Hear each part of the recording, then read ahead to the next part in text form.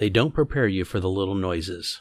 They put you in a centrifuge until you pass out, ride you up and down parabolic curves until you puke your stomach lining, poke you with needles until you know what an addict feels like, and make you learn 3 fields of physics and get a medical degree while training for triathlons.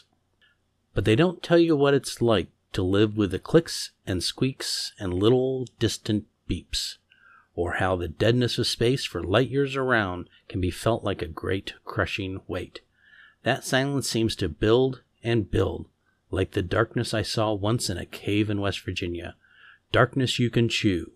Darkness you can feel for miles all around you.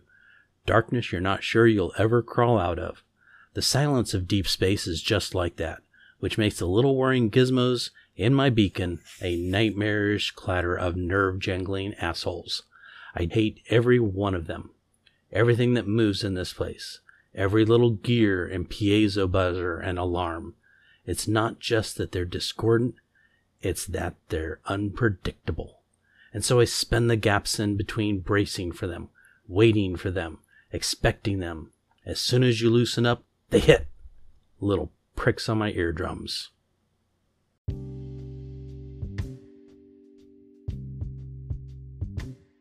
It's time to curl up with a good book. This is the Son of a Librarian podcast with your host, Stephen Orth.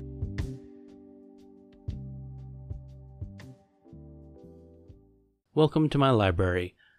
There's plenty of seating, so get comfortable and let's talk books. Today we're talking about Beacon 23 by Hugh Howey. Have you ever wanted to get away from society and lose yourself on a deserted island somewhere? Then you will probably identify with the main character of this story. The concept of this book is based on the trust that mariners had in lighthouses and lighthouse keepers. You know, back in the days before GPS and electronic navigation. Just as we have lighthouses that dot the coastlines to mark out hazardous areas and to act as a landmark that navigators could use to ensure that they were on course, Beacon 23 takes that same purpose into space and faster-than-light travel.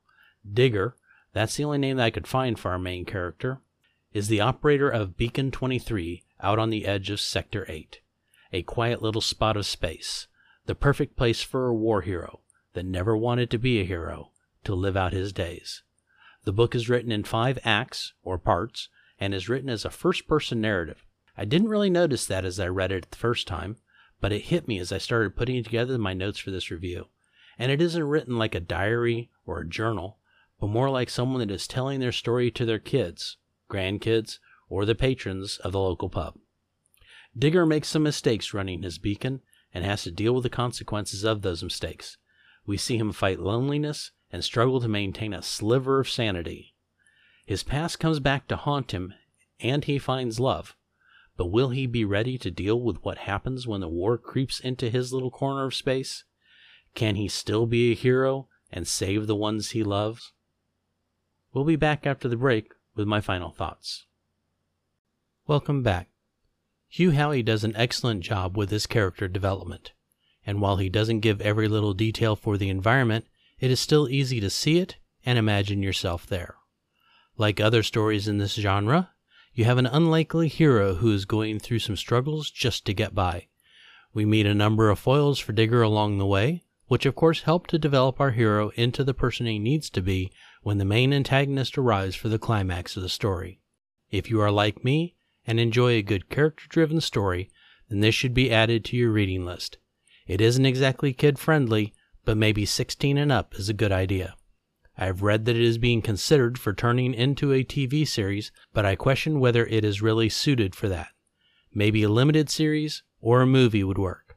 Anyway, if you pick up a copy, I hope that you enjoyed as much as I did. I got my copy at a local bookstore, but I've included a link to Amazon in the show notes. Thank you for tuning in to the Son of a Librarian podcast. If you like what you hear, make sure to subscribe in your favorite podcast app and give me a 5-star rating. You can find all episodes with show notes on my website, sonofalibrarian.com. Links to all my social media are also on the website. The Son of a Librarian podcast is an Old Dude Wanders production. Until next time, I'll see you among the shelves.